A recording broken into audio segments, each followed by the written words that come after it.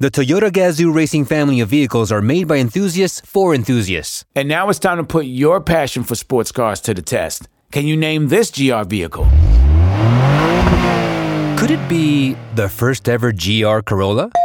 The one and only. You know what they say, good things come in threes. So prepare for Toyota's most thrilling, thunderous trio yet with the GR Supra, GR86, and GR Corolla. Only problem now is picking a favorite. What a great problem to have. Welcome to the Toyota Gazoo Racing family.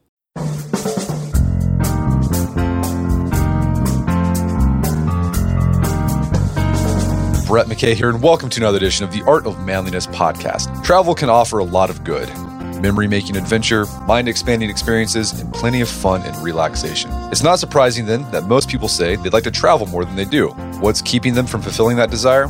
Well, one obstacle, especially these days, is that the high price of plane tickets puts flying out of reach. My guest today can help you surmount this obstacle so you can get away more often. His name is Scott Keyes, and he's the founder of Scott's Cheap Flights and the author of Take More Vacations, How to Search Better, Book Cheaper, and Travel the World. Today on the show, Scott shares how scoring cheap flights can help you travel more often, the advantages of taking more frequent vacations, and the psychological benefit of planning your trips well in advance. We then get into the misconceptions people have about ticket pricing. From there, we turn to Scott's strategies for booking cheap flights, beginning with why he recommends adopting a flight first rather than destination first approach. Scott shares the Goldilocks time window when cheap flights are most likely to pop up, the benefits of building flexibility into your itinerary, the days that are typically cheapest to fly, and his favorite search site to look for flights. He also explains how to use the 24-hour rule and Southwest Airlines' arbitrage in getting better prices on your tickets, and how to employ what he calls the Greek island strategy to save more money when flying internationally. We enter conversation with how to take advantage of mistake fares and whether the high prices you're seeing this summer are here to stay.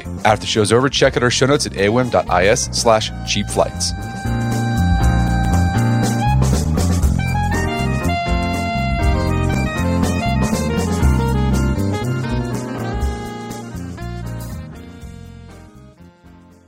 All right, Scott Keyes, welcome to the show.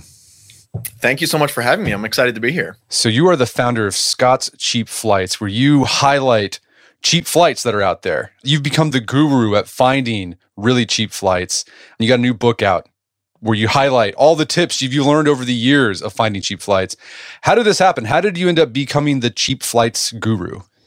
Well, it started off when I went to school and studied cheap flights. I got my degree, in cheap flightology. And no. I actually, this was all a very serendipitous occurrence for me. I never in my life would have imagined that I would become an entrepreneur, much less a cheap flight entrepreneur. I studied writing and political science in college. I was a journalist for a while in a previous life. And I really kind of happened backwards into this life where they say that necessity is the mother of invention. Well, I was somebody who out of college had huge dreams of wanting to travel to Europe and Asia and elsewhere, but basically no money to do it. And so I knew somehow people were out there getting cheap flights, but at the time I had no idea how they were doing it. And every time I was searching for flights, it was like they all were expensive, unaffordable. How were people doing this? And so what I ended up doing was really kind of putting on that journalist hat and scratching that itch of why is it that airfare is so volatile? How do you put yourself in a position to get those cheap flights when they pop up?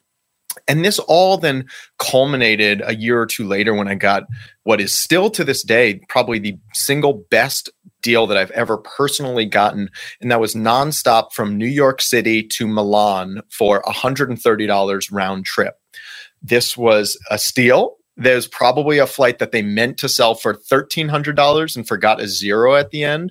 But when I booked it, it was $130 and it was probably the best deal I've ever gotten. And so by taking this wonderful trip to northern Italy and going skiing in the Alps and hiking in Cinque Terre, not only did I end up having this wonderful, incredible trip, but when I got back, all my, word had spread to all my friends and coworkers, and they kept coming up to me, "Hey, Scott, I heard about that great deal you got.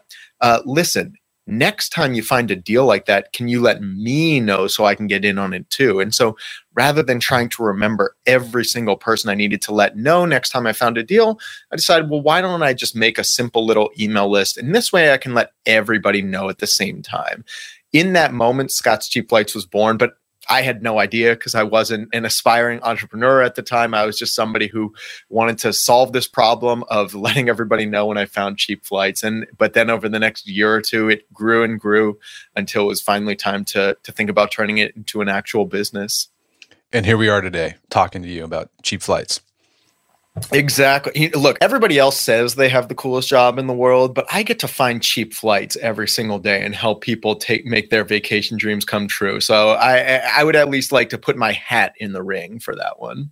So you're helping people find cheap flights, not for the sake of finding cheap flights. Like, you're really passionate about this because you want people to take more vacations. In fact, that's what the title of your latest book is called, Take More Vacations. Let's talk about that. Like, why do you think people, particularly Americans, need to take more vacation? Like, what is the state of vacationing for Americans? So there are a few reasons why. First reason why is because everybody says they want to. Everybody says, traveling and taking more vacation, it's one of the top New Year's resolutions every year. It's one of the top, when you look at survey data of what people want to do when they retire, it's always up there, number one. Number two, everybody desires to take more vacations than they actually do. When you look at the data on how many vacation days people have actually been taking, it's basically been on a downward slide for the past 25 years. In the late 90s, people were taking on average 21 days of vacation a year. And the most recent data was more like 17 days, 16 days. And for millennials, it was under 15 days per year of vacation. And so everybody wants to take more, and yet we're taking less and less. And so part of it was to figure out, well, why is that the case? Why isn't our actions lining up with our desires? And one of the things that I really was struck by is how much the stress and complexity of trying to book flights is weighing on people's ability to take vacations. That because airfare is the single most volatile thing that most people purchase, that ends up leading to a ton of stress. It's planning is paradoxically both the most enjoyable part of a trip, but also the most stressful part for most people. And I think that's actually causing people to take fewer vacations than they would otherwise, because they seem to only see expensive flights, because they don't know if I see this fare today, should I book it? Will it go up tomorrow? Will it go down? How about a month from now? It ends up just leaving people much more anxious about an activity that is theoretically supposed to be one that's supposed to take their anxieties away. And so partially it's just trying to do this thing in service of what people say they want. But really at the end of the day, the reason why I think people ought to take more vacations is because I think you end up enjoying those vacations a lot more as a result. People, I think, make a mistake of thinking of travel and thinking of vacation as just something that you go do to relax, to sit on the beach and take your cares away. And that's fine. There's nothing wrong with sipping a cocktail on the beach. But I would argue that traveling and vacations are actually more like a muscle, where the more you do it, the better you get at matching the types of destinations, the types of trips, and the types of activities to your individual personality. And so what I mean by that is when you look at people's satisfaction with their vacations over time, it actually goes up as they take more vacations, because they get better at figuring out, will I enjoy a trip to the center of Paris, all the hustle and bustle, or would I prefer something more in the countryside? Would I like to travel to somewhere where there's maybe a ton of pedestrian infrastructure where I can walk around, or would I rather be somewhere where it's very kind of nature focused? There are tons of different types of trips out there that folks can take, but it's difficult to figure out which one is right for you until you start to just take more of them and test it out and see what vibes most with you rather than what vibes most with the average traveler. And finding cheap flights allows you to take more vacations. I think most people, because flights, they think, oh man, they're so expensive, I can only take one big vacation a year. And because you only do it one time a year, you're not able to find out, like, what do I really like? And it also, I think, taking that one big vacation a year, it puts a lot of pressure on that vacation. Like, it has to, if it's not out of the park, you're going to be disappointed. It's like, man, I just wasted a lot of money and time. But if you take smaller, cheaper vacations, you increase the chances of you having a better time. Yeah, that was one of the biggest revelations for me on this $130 trip to Milan, was that because I got such a deal on the flight over, the entire experience of the trip was so much different. It was like this weight had been lifted off my shoulders, where everything felt like it just had a halo to it. It had some salt added. I didn't have that pressure to enjoy myself at every single minute. I could relax and kind of take things a bit slower. I could frankly spend a little bit more on, I could get that truffle linguine. I could buy that first class train ticket rather than sitting in coach. I could, splurge on the better seats for the AC Milan soccer match. Like I could do these things because I had saved so much on the flight over there. And so the cheaper the flight, I think the better time you end up having on the vacation itself, because you can take that money you saved and devote it towards having a better trip, but also because you don't have the same sort of pressure. So I think it works both on a financial standpoint and, as you mentioned, on the sort of quantity of vacation standpoint. If you take one big trip a year, that's putting a lot of pressure on that trip to enjoy it, making sure that this is, all the sort of anticipation and pressure on this one trip. And then, maybe you get there and things don't go as planned. Maybe there's thunderstorms. Maybe you miss, the boat or the flight or something. I don't know. You lose your wallet. Like things happen on travel where all of a sudden, if it happens during this one trip, that's your entire vacation budget, time budget for the year. Whereas if you break that time up into 2, 3, 4 trips on the year, not only is it much more spread out, but then the hangover of coming back home from your vacation is just a much different experience. When you come back from that one big trip and it's 49 weeks until your next vacation, buddy, that is a tough outlook. But if you come back and it's just 3 months until your next trip, well, that's totally doable. You can already get busy planning out what you're going to do at 3 months from now on your next trip. And so that's why I'm such an advocate of taking more vacations, using cheap flights as a way to get them, and then being able to not only enjoy yourself more on the trip, but also being able to test out the places that you go further down the list. If you have one trip a year, you probably have to go to the big hits. You go to Paris and London and Tokyo. But if you have 3 or 4 trips a year, you can take a chance. You can take a flyer on going to Albania, to, Trinidad and Tobago, to Taiwan, places that are kind of further down the traditional list, but might actually speak a lot to you personally. And some of the best trips I've had have been those sort of B-list, C-list places that are not at the top of the traditional tourist circuit, but have been some of my favorite trips to Trinidad and Tobago, to Taiwan, to Lithuania, that I'm so glad I was able to see those places, which I might not have if I only traveled once a year. Yeah, so I feel like too, when you go to the big hits, you go there and you're like, oh, this looks like the pictures I've seen on the internet. It's kind of a letdown. Yeah, especially something like the Eiffel Tower, the Mona Lisa, like the Tower of looks Pisa, exactly like I expected it to. Yeah, the Tower of Pisa, it's leaning. All right. So I also like too. So there's all these. You should highlight this research about when you take vacations, it's great for your psychological health, it's great for your physical health. But you devoted this chapter about the anticipation factor of vacations. How in thinking about going on a vacation actually.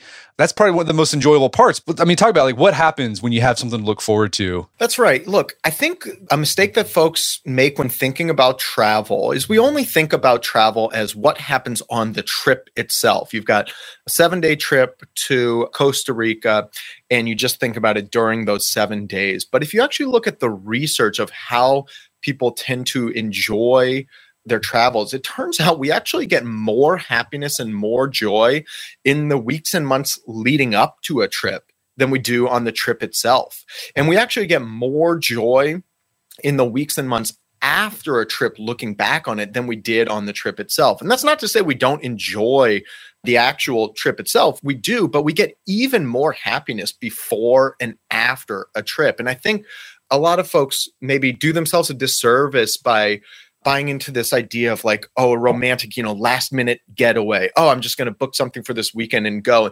And that's fine. There's nothing wrong with it. I like being able to be spontaneous sometimes, but I think that undercuts some of the ways that you can really enjoy your vacation by planning it further out and giving your today self the joy of that anticipation of looking forward to it.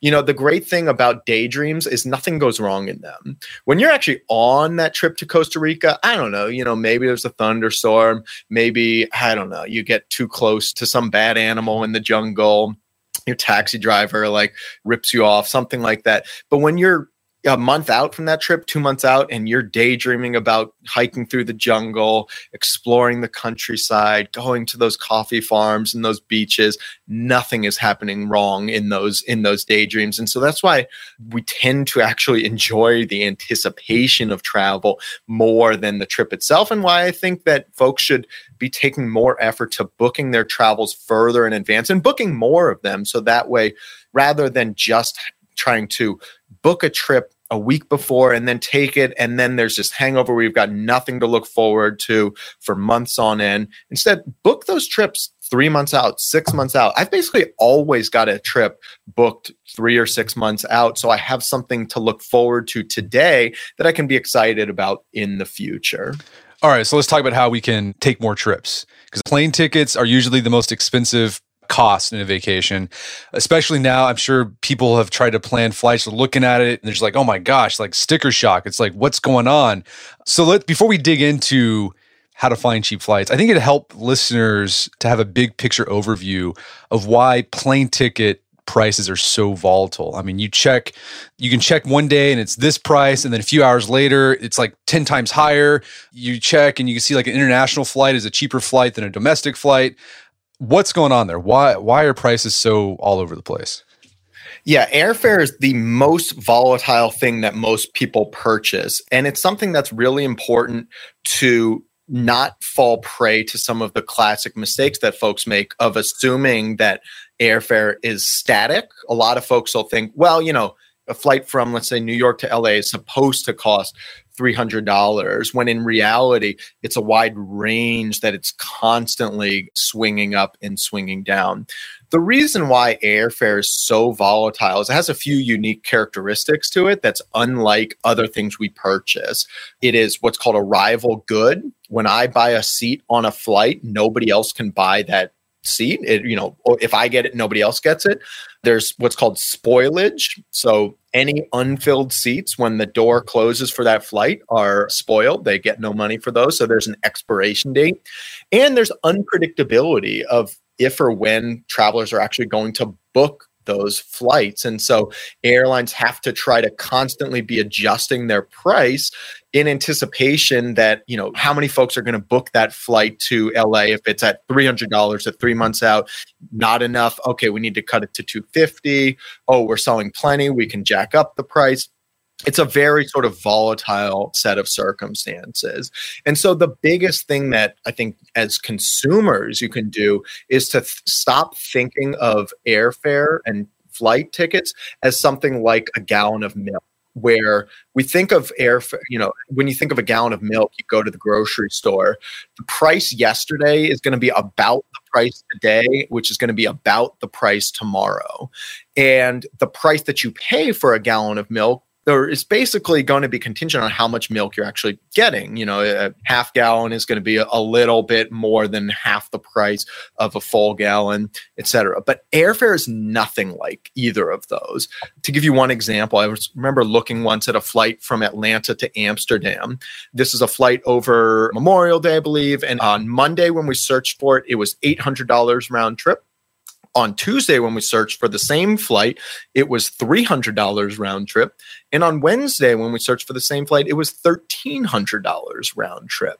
And so airfare will have these wild swings where it's not just slowly creeping up and down. It can change by orders of magnitude day by day. And so the best thing you can do as a consumer in many cases is to remember that today's expensive flight can be tomorrow's cheap flight and vice versa. And when fares are expensive, be patient.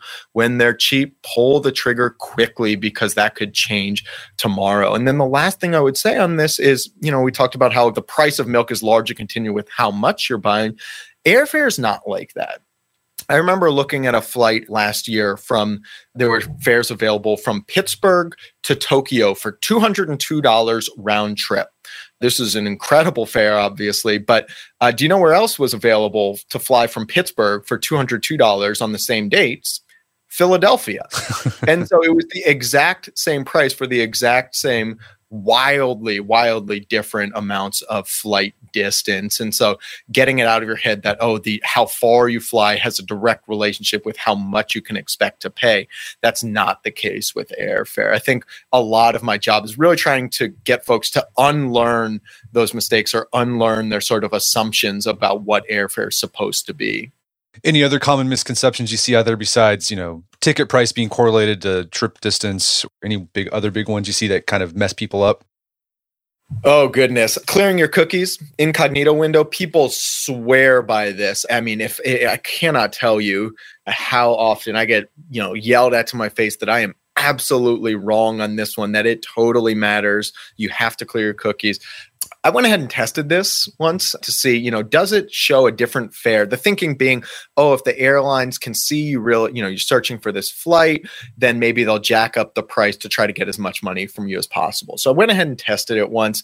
I searched a flight from Denver to London, October 6th through 13th, and the fare came back as $442 round trip. I searched it a second time, $442 round trip. I took hours of my day to search this 100 times in a row. And lo and behold, on the 100th time, just like the first time, it was still $442 round trip.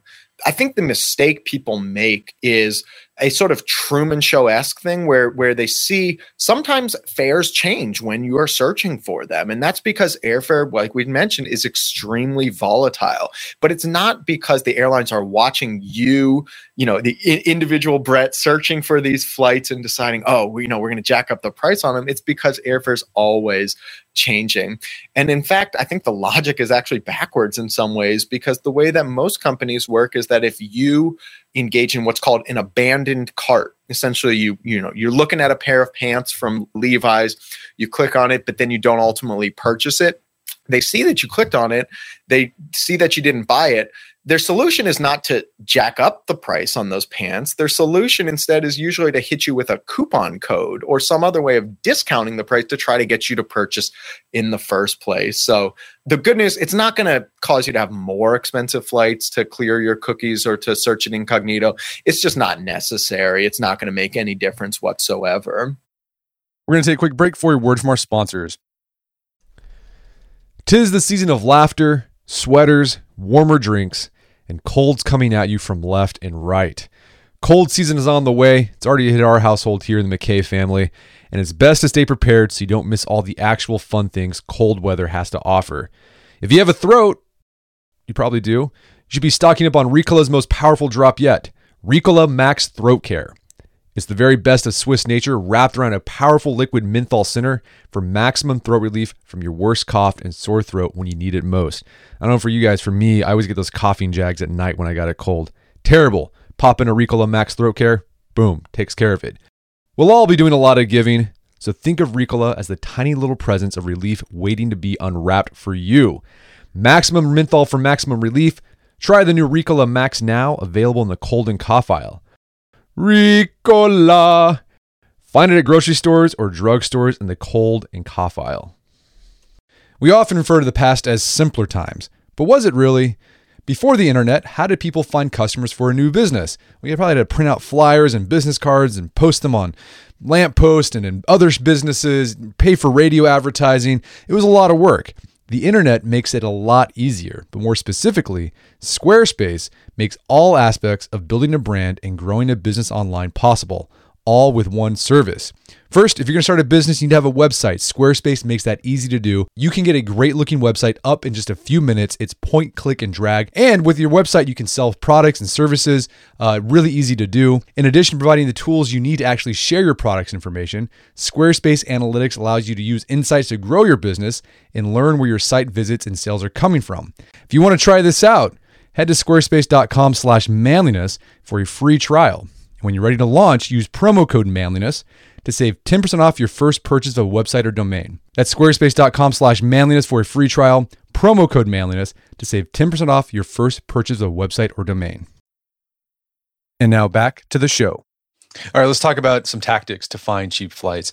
And you say most people, when they search for a flight, they use a destination first approach when finding flights. But you argue that if you want to find the cheap flights, you need to take a flight first approach. So walk us through the difference between these two, and how does a flight first approach help you find cheaper deals? Sure. So let's say, you're planning a typical vacation, Brett. And the way, if you plan your vacation like most people, you use what's called a destination first approach. And so it probably looks something like this. Tell me if I'm off base here. You decide first, where do you want to go? Oh, Paris. I've had it on my list for a while. It seems great. Like, I don't know. I just saw some Instagram, somebody there taking some great photos at the Eiffel Tower. I would love to go to Paris. So you decide, okay, Paris is the play. And then second, well, when is a good time to go to Paris? When do we have off? Oh, we could go like in the middle of August. We've got some time off work then. Let's choose. How about August 15th through 22nd? That'd be perfect to go to. Okay, so we're going to go to Paris, August 15th through 22nd. Step 3, let's look at what the airfare costs. And by already choosing the destination and already choosing the dates and then going to search for the fares, the end result most of the time is pretty expensive flights. And then we're left wondering, well, why the heck are flights always so damn expensive?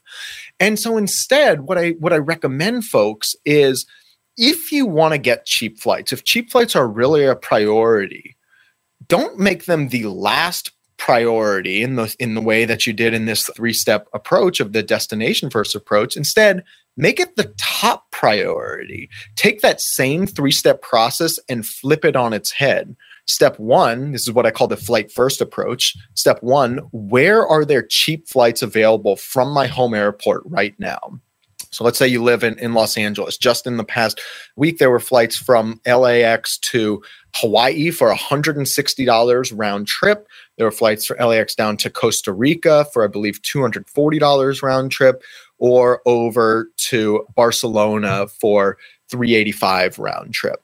Oh man, I would love to go to Hawaii. Like, all of those sound great, but Hawaii seems really, really awesome. So in step 2, you decide, of those places where they're cheap, which one interests me the most? Chose Hawaii of those 3. Step 3, what dates work for my schedule that have those cheap fares available? Oh, we could go August 17th through 24th. I see this $160 fares available then. Let's do it that way. And so it's the same 3 steps, but just by reordering it and putting cheap flights as the top priority rather than the last priority, that's how you end up being able to get cheap flights and being able to take 3 or 4 vacations for the same price you used to pay for one. I think the mistake a lot of folks make is getting their heart set on one destination at the expense of all their options, when in reality, I think most people are like me. They'd love to see most places in the world. And, it's just a matter of when to go visit them. And I like to use cheap flights as kind of the determinant there. Like, if there's a cheap flight available right now to Hawaii, great. I'm going to hop on that, even if it's for 3-6 months from now, knowing that Paris isn't going anywhere. It'll still be there next time we show up. I think a lot of folks approach travel planning and flight searching as though they're showing up at a restaurant and, the waiter offers them the menu and they just wave it away and say, no, I'm going to have the filet mignon, please. Don't even look at the price. And then, get a little surprised when the bill comes and they just bought the most expensive dinner that they've had in a month. Instead, I like to look for those bargains, look for those values, and remembering that the availability of cheap flights is not something that stays static. It's not that there's one price from LA to Paris. Maybe it's expensive right now, so I'm going to book somewhere else, but maybe later this year it ends up popping up pretty cheap and I can take advantage of it then. No, what I love about this technique too is that it injects some serendipity in your life, right? Because you see, I never would have thought of going to Costa Rica, but it's only $150. I'll go do that. That's exactly right. Look, that trip to Milan, that $130 flight that I took, I woke up that morning with zero intention of booking a flight to Italy that day. It was not something that was on my mind at all. I am not a fashionable person. If you saw me right now, I am in shorts and a t-shirt and looking a little bit slovenly, frankly, to go to such a fashion forward place. But for $130 round trip, I mean, there's basically nowhere in the world that I wouldn't go. And then once I get there, realizing, oh, there are all these like kind of hidden gems in the area. Oh, I popped up to Lake Como, went to hike in Cinque Terre, went skiing in the Alps, went to an AC Milan, Champions League game.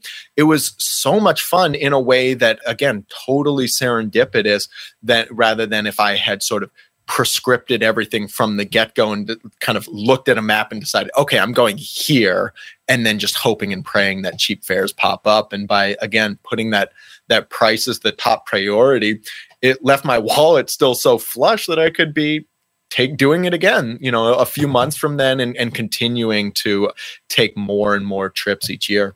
Okay, so the first technique, I think it's paradigm shifting for a lot of people. Look for the flight first. Look for the cheapest flight first, and then pick your destination. But let's say someone needs to take a destination first approach to finding a flight. Like say they've got a wedding they got to go to, for example.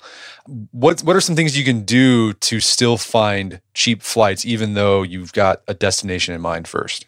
That's right. Look, flexibility is the single most important thing you can do for yourself to get cheap flights, but it's not the only, you don't always have a ton of flexibility in every trip. Sometimes you've got that wedding where you don't have control over the destination, you don't have control over the dates, and you'd still like to make sure that you are not paying an arm and a leg for those flights. And so even in those situations, you still have a lot of control over making sure you get the best deal possible. The single most important thing you can do for those trips where you don't have much flexibility is to get the timing of your booking right. I use this technique called the Goldilocks windows approach. So what this idea is that there are certain windows in advance of purchase when cheap flights are most likely to pop up. If you're traveling domestically, it's usually about 1 to 3 months in advance is when a cheap flight is most likely to pop up. If you're traveling internationally, about 2 to 8 months, it's a much larger window when those cheap flights are most likely to pop up. And if you're traveling during a peak travel period, middle of summer, Christmas, New Year, something like that, you need to add a few months to those recommendations. So advanced planning is especially critical if you don't have any flexibility about where or when you go. But even then, trying to make sure that you are not only getting the timing of your booking right, but that you're taking advantage of any other like little kind of nudges that can help get you a cheaper flight. So maybe, are you willing to add or subtract a day to your trip if fares are significantly cheaper? Let's say you live in Philadelphia. Are you willing to, keep an eye on cheap flights out of Newark or out of BWI or, Washington, D.C. if fares are significantly cheaper than out of Philly?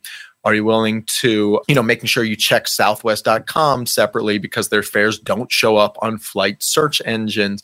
There are a lot of kind of little tips and tricks like that to make sure that you're still getting the best deal possible, even in those instances where you have much less flexibility than a normal vacation. Yeah, I love the example of being intentional about the airport you fly out of, because that can just knock. I mean, in one case, I think it was an international flight. It knocked like thousands of dollars off of a plane ticket because someone took a 3-hour drive to a different airport. Yeah, this is one of my favorite stories. So one of the people I interviewed for my book, Take More Vacations, was Shanna Lathwell. And she has a family of 5. They live outside Detroit, Michigan. So Detroit's their home airport. She had always wanted to take her family out to Bali. But flights from Detroit to Bali are normally like $2,500, somewhere in that ballpark. And so family of 5, we're talking $12,500 just for the flights. And so that was, of course, like totally out of the question. But all of a sudden, one day she got an alert from Scott's Cheap Flights that fares to Bali had popped up for $550 out of Chicago.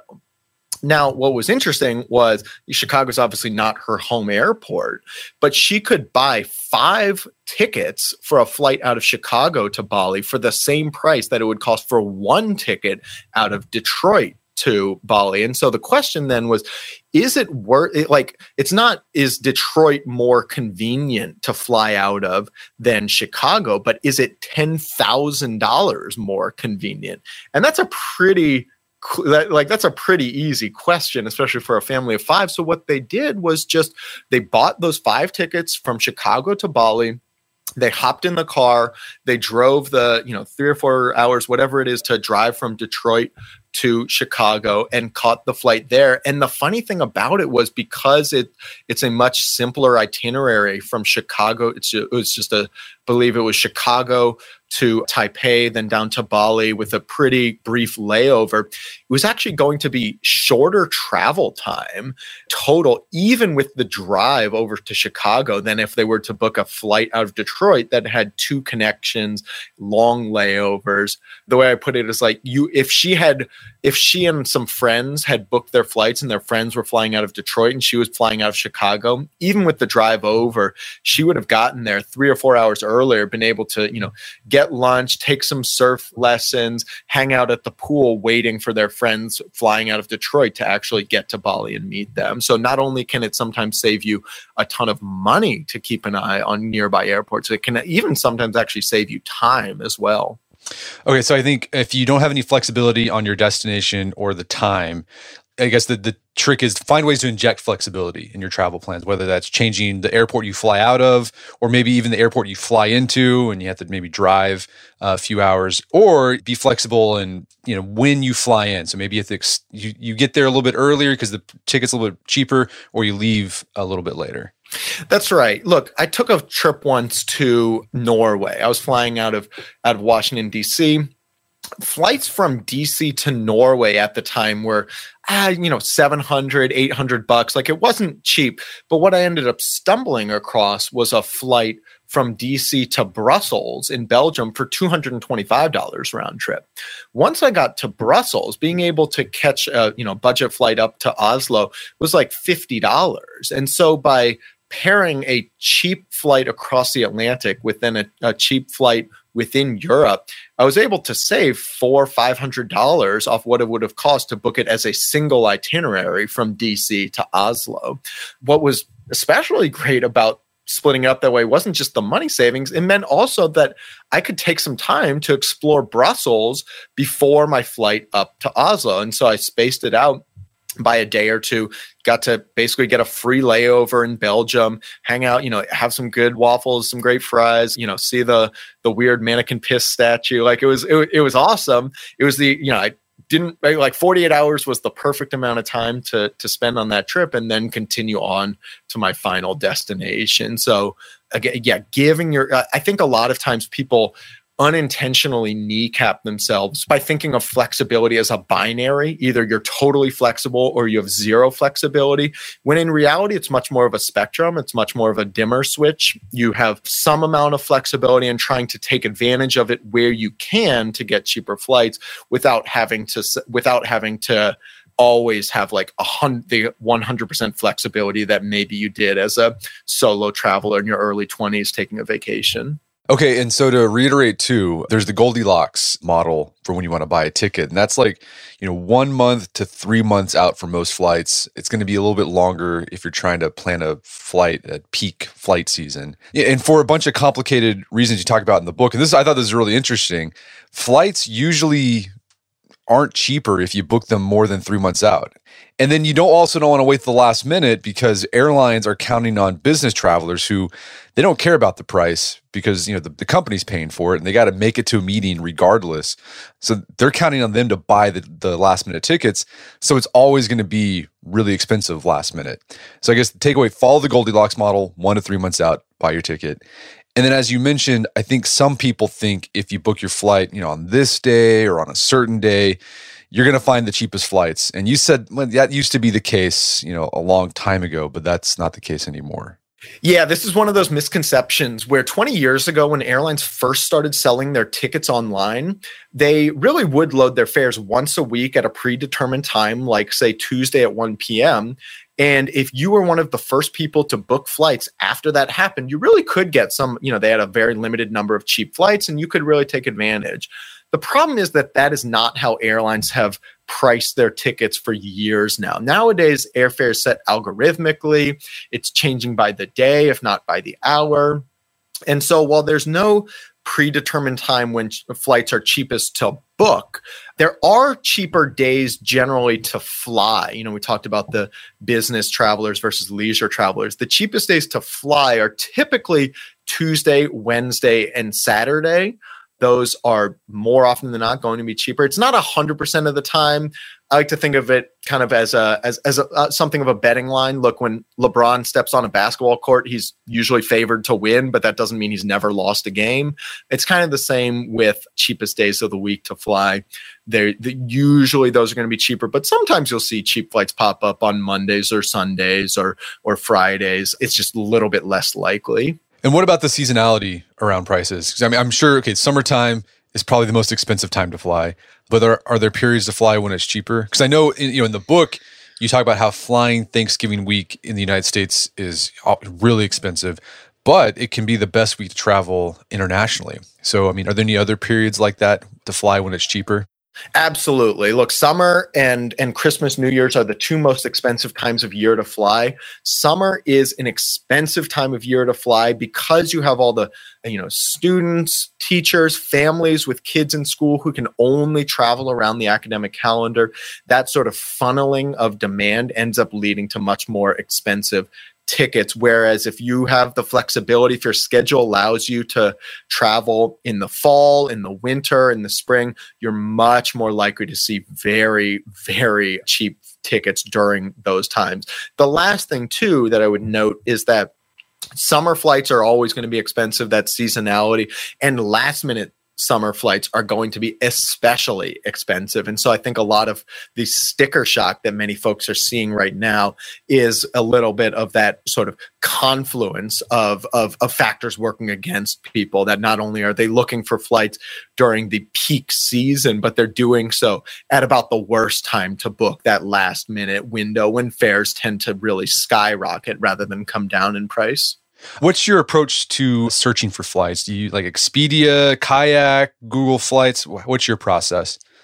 Yeah, they sort of open secret in the industry is they're basically all the same. Whether you search on Orbit, search on Expedia, search on Kayak, search on... My personal favorite is Google Flights. I just find the user interface, the user experience to be significantly better, faster, more powerful. That's why I like it. But the actual results that you're going to see are going to be basically the same across the board.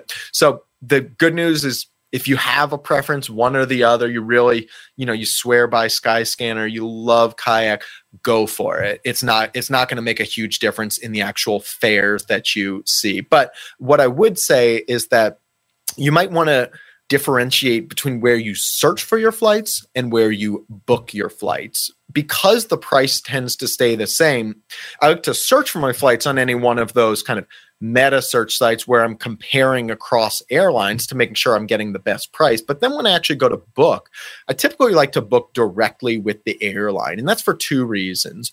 One, because there are certain federal protections that you have when you book directly with the airline. For instance, there's something called the 24-hour rule. This is a federal law that says when you book a flight directly with an airline, from the moment you hit purchase, you get a 24-hour grace period during which you can cancel your purchase and get a full cash refund, no questions asked. That is not the case under federal law when you book through an online travel agency. They might have their own policies or offerings on those.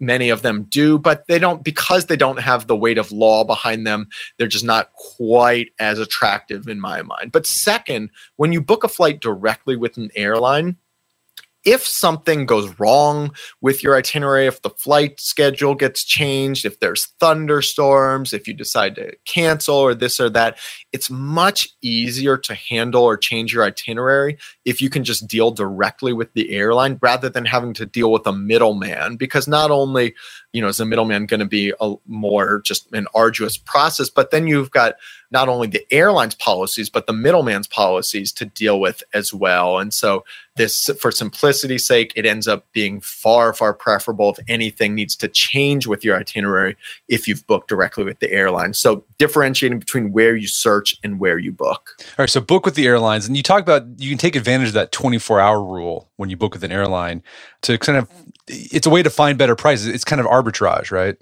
That's right. So, I mean, I'll give you one example. There was a gentleman that I interviewed for the trip who had really wanted to travel to Japan. He was very, very excited to be able to visit. And when some cheap flights popped up for him, he was like really excited to book them. I believe they were initially, I'm trying to find the exact price, initially $572. He booked them.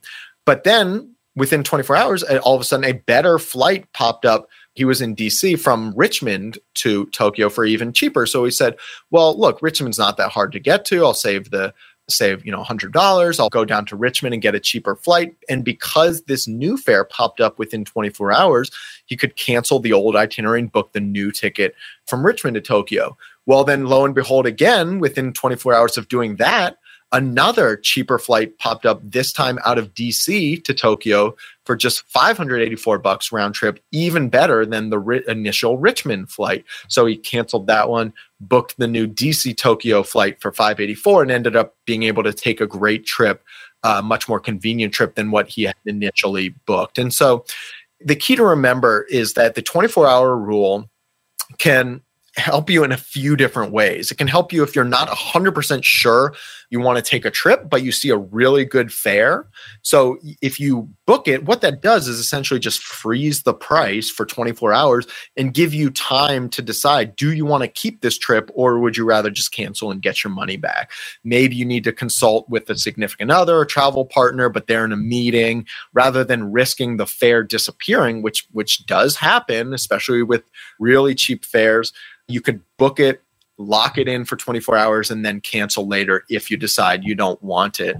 But then it also, the 24-hour rule lets you take advantage, like with this gentleman, Donald, and his flights to Tokyo, where if the price drops after you book, which happens more often than you would think, airlines do have what are called fare wars, where they're essentially just ratcheting down the price to compete with one another. If there's a fare war going on, you can book your flight, but then if the price gets cheaper or if it switches from a connecting flight to a nonstop flight, you can cancel your old itinerary, book the new one, and take advantage without having to pay anything extra. And in fact, be able to save the difference. And you also will highlight that you can do this with Southwest Airlines, use them as an arbitrage tool. So typically Southwest, we think of like as a budget airline, right? But oftentimes you can find better deal with the other airlines. So you're saying use Southwest Airlines to get to your initial destinations. You can lock in that kind of, basically affordable price, but then, keep looking for better deals with another airline. Yeah, okay, so I've got a wedding that I need to go to this September. And as soon as I got the dates for that wedding, what I did was went ahead on southwest.com and I just booked the best flight I could find, with a reasonable price to the destination for those wedding dates. And the reason why I booked it on Southwest, and especially I did so with Southwest points that I had, is that Southwest flights are free to cancel. If you book with points, you just get all those points redeposited with no fee or anything. If you book with cash, they just hold your funds as the exact amount as travel credit for a future trip. And so what that does is essentially lets you set a price ceiling. So in this instance, I believe it paid like $350 for the flight. And what that said was I set $350 as the maximum. So if the price went down on Southwest, well, I'll just cancel and I'll rebook it for the $300 price if it does go down. If it goes up to $400, $450, no worries. I already got my $350 ticket. If it goes down on another airline, let's say American offers that flight on those dates for $250, well, great. I'll book that American flight. I'll cancel my Southwest one for $350 and end up being able to take a cheaper trip. So either way, what it ends up allowing you to do, the Southwest arbitrage, is essentially create a heads you win, tails the airlines lose situation. And Lord knows we need more of those, because it feels like it's more often the other case, that the airlines are usually the one to try to get one over on you. And so finding instances like this where you can say, this is the most that I'm going to pay. And if there are any price drops between now and then, which there often are, considering how volatile airfare is, you can take advantage and end up saving the difference. Another advanced tip you highlight that can save you a lot of money, especially if you're flying internationally. And you mentioned this earlier. Let's say you want to go someplace in Europe, like Brussels, but like direct flights from Brussels from Chicago are crazy. But if you find a place to London that's super cheap, basically you said you can just build in a layover in London. And then as soon as you're in Europe, it's pretty cheap to fly anywhere in Europe after that point. Yeah, that's exactly right. So I call this the Greek island strategy. The idea that if you were to search for a flight from New York to Santorini, oftentimes they're closer to like $1,500, especially if you're traveling in the summer. But flights from New York to Athens are regularly $450 and oftentimes nonstop, whereas there are no nonstops to Santorini from the US. Once you get to Athens, it's really easy to hop a budget flight, hop a ferry, something else to get to the islands for, $50, $75. And so not only do you end up being able to get a 66% price reduction off those $1,500 Santorini flights, but you also, again, can build in that free layover where you can take as much time as you'd like in Athens before continuing on to Santorini and make it a free layover, free 2-in-1 trip. Looking for, especially when you are traveling, whether it's somewhere remote or somewhere, even just where there's the destination, there aren't many cheap flights popping up. We talked about getting creative when you might not have full flexibility, keeping an eye on cheap nearby airports, knowing that once you get to Europe, once you get to Southeast Asia, it's really easy to then continue on from the hub where you arrive to your final destination on another flight. And the reason why you need to take a little creativity and search this yourself is that the airlines themselves aren't going to sell tickets on rival airlines. And so maybe the cheapest flight across the ocean, let's just say it's on British Airways, but then the cheapest flight from London down to Brussels is on, let's just say it's on KLM. Let's say you're going to Amsterdam and it's on KLM. You're not going to be able to buy that as a single itinerary with British Airways and KLM because they're rivals. They don't sell one another's tickets and you're not going to see that cheap. But instead, by buying one flight to London and a separate flight from London to Amsterdam, you are able to build yourself the cheapest itinerary. And so that's why it's important, especially when you have these long haul flights over an ocean, to see if you can do it cheaper by flying into a different gateway and then continuing on with a different airline to your final destination. Another tip to find cheap flights is mistake fares. And I guess you're kind of hinting that you think that great deal you got to Milan was a mistake fare. What are those, and why do they happen, and how do you find them?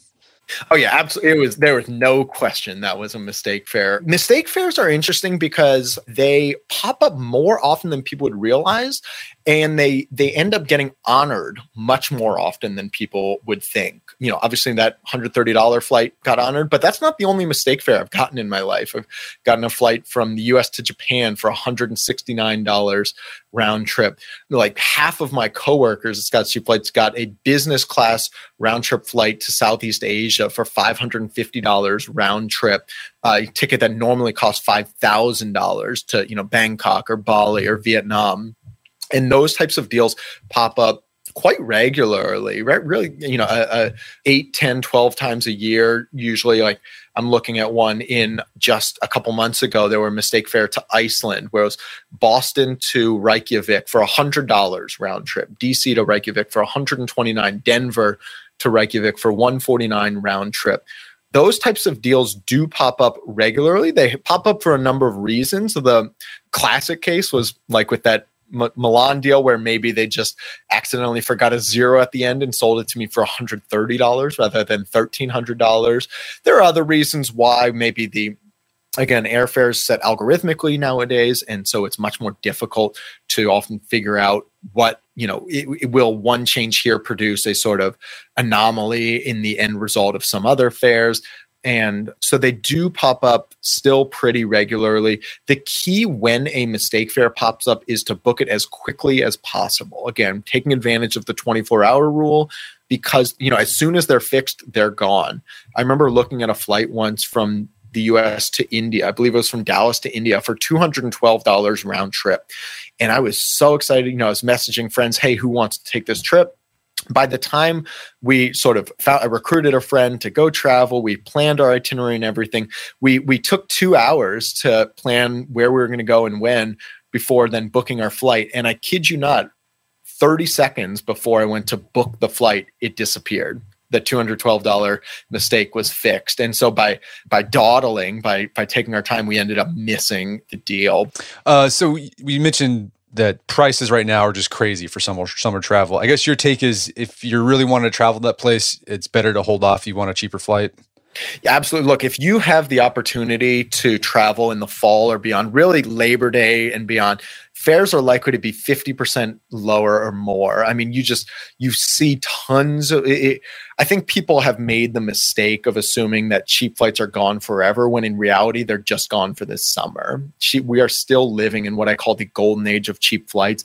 It's at this point, as it would be in June of any summer, it's virtually impossible to find cheap summer flights. Yeah, I think I read somewhere that flights are up by a third this summer. Is that right? Yeah, they are significantly rebounded from where it was a year ago. Still cheaper when you look up compared to where it was a decade ago, but small comfort for folks who are kind of got used to those really cheap pandemic era flights and then are getting a bit of sticker shock this summer. Okay, so flights are really expensive in the summer any year, but they're especially high this year because of pent-up travel demand. During the pandemic, the airlines laid off pilots and they didn't hire as many people, and now everyone wants to travel. But even if those things get smoothed out, will prices go down in the fall like they usually do? Like, will they go back to the normal fall levels that we're used to? Or are things like inflation and oil prices going to keep them from going back to the prices that we're normally accustomed to? They will go back, and you don't have to take my word for it. You can just go look at the prices for the fall right now. I took a look before chatting with you, and just a couple sample fares. For instance, if you wanted to fly right now from Chicago to Cancun, July 21st through 29th, $583, September 21st through 29th, $233. Austin down to Aruba, July 8th through 15th, $951 round trip, November 8th through 15th, $293 round trip. If your schedule allows you to travel in the fall or the winter, you really can take advantage of a lot of the cheap flights that are still available, but you want to try to book those sooner rather than later. If you wait, again, till the last minute to book those, if you wait till September to book your flights in October, it could be kind of difficult to get something cheap. Whereas if you try to get those on the books now and give your today self something to look forward to, it's going to end up being better both for your happiness and for your wallet. So, Scott, I guess the big takeaway there, if you're going to plan a trip, plan for the fall. And even if prices do go up a little bit, there's still good deals to be found. Absolutely. Absolutely. Look, it's if your schedule allows it, try to avoid, frankly, flying in the middle of summer. That's when fares are going to be most expensive. If cheap flights are important to you, traveling in the middle of summer is generally not going to be the best time to do that. But even if you really want to travel in summer and you really want to still get a good deal, having to plan well ahead. What I like to say is if you want to travel peak season, always book opposite season. In the same way that swimsuits are going to be cheapest to buy in the winter, same with your summer flights, purchasing those in the winter. And so what that means is right now in the summer, the cheapest thing to buy in stores are those winter coats. The cheapest flights to buy right now are those winter holiday flights. So think about booking your Christmas, New Year's flights now, while they're going to be much cheaper than if you wait 4 or 5 months and are trying to book them at the same time as everybody else and seeing really expensive fares at that point. Well, Scott, this has been a great conversation. Where can people go to learn more about the book and your work? Absolutely. So the book is available at any bookstore. Some of the large conglomerates selling books online or your local independent bookstore. It's called Take More Vacations, and you can sign up for alerts about cheap flights popping up from your home airport at scottscheapflights.com. No apostrophes, no underscores. That's scottscheapflights.com. Fantastic. Well, Scott Keyes, thanks for your time. It's been a pleasure. My pleasure, Brett. Thank you so much for having me. My guest today was Scott Keyes. He is the founder of Scott's Cheap Flights. You can check that out at scottscheapflights.com. Also check out his book, Take More Vacations, available on Amazon.com and bookstores everywhere. Also check out our show notes at aom.is/cheapflights, where you can find links to resources where we delve deeper into this topic.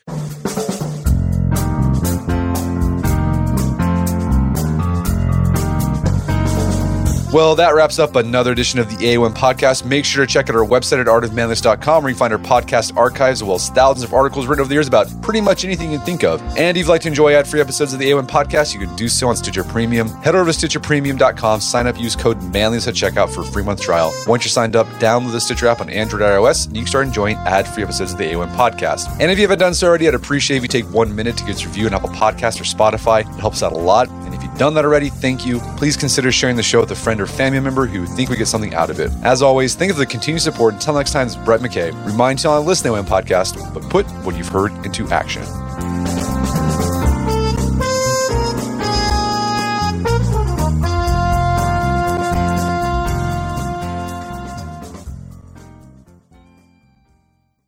We all have a lot on our plates. Work, kids, relationships. And sometimes it can be hard to just catch a breath. When life is go, go, go, it matters where you stay. Hilton's family of brands has team members dedicated to making you feel truly cared for, so you can mentally check out before you even check in. Take the break you deserve and book your next stay on Hilton.com. Hilton, for the stay.